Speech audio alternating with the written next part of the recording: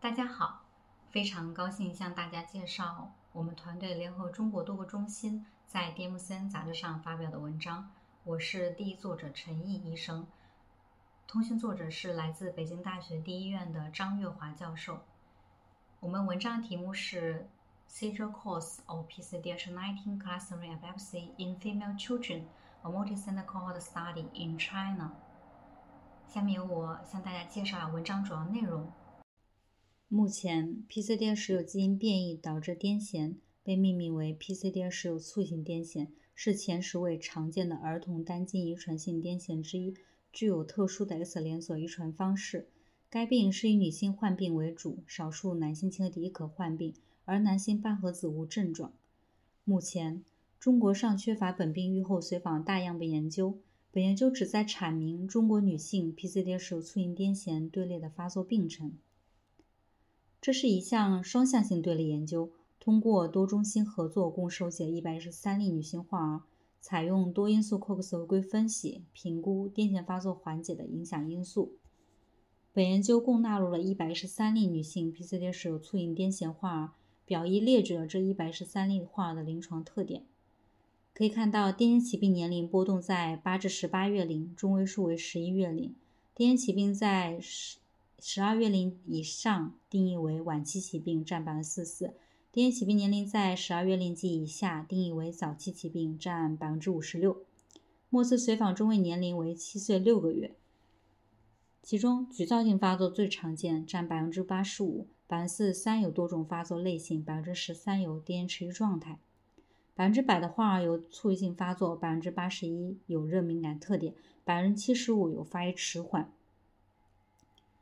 我们进一步分析了癫痫病程，其中78%的患儿曾经历癫痫发作缓解1年以上，56%曾经历癫痫发作缓解2年以上。在末次随访小于5岁、5到10岁、大于等10岁组中，57%、81%和94%分别曾经历发作缓解1年以上，32%、52%和84%曾经历癫痫发作缓解2年以上。10岁以上年龄组发作缓解率明显升高，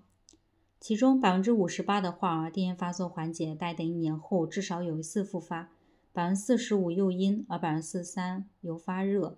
，29%由撤药导致。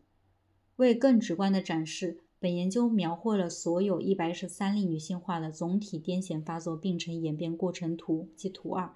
上述3个年龄组的患儿均按癫痫起病年龄由早到晚排序，蓝色方块表示发作缓解期，橙色方块表示发作活动期。多数患儿的癫痫发作病程波动，即发作活动期和发作缓解期交替。总体来看，癫痫起病年龄越晚，患儿越早实现癫痫发作缓解。在图2中标注了撤药，发作缓解待等2年以上，尝试撤药后癫痫复发的风险为84%。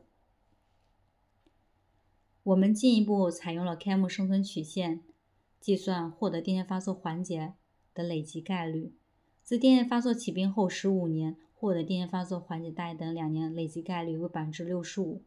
可以看到，早期起病和发育迟缓的患儿获得癫痫发作缓解的概率相对较低。最后采用了 COX 回归分析癫痫发作病程的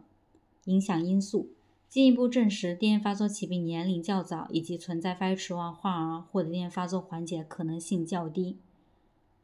综上，我们可以看出 PCD19 促性癫痫癫痫发作缓解率随着年龄增长而逐渐增加。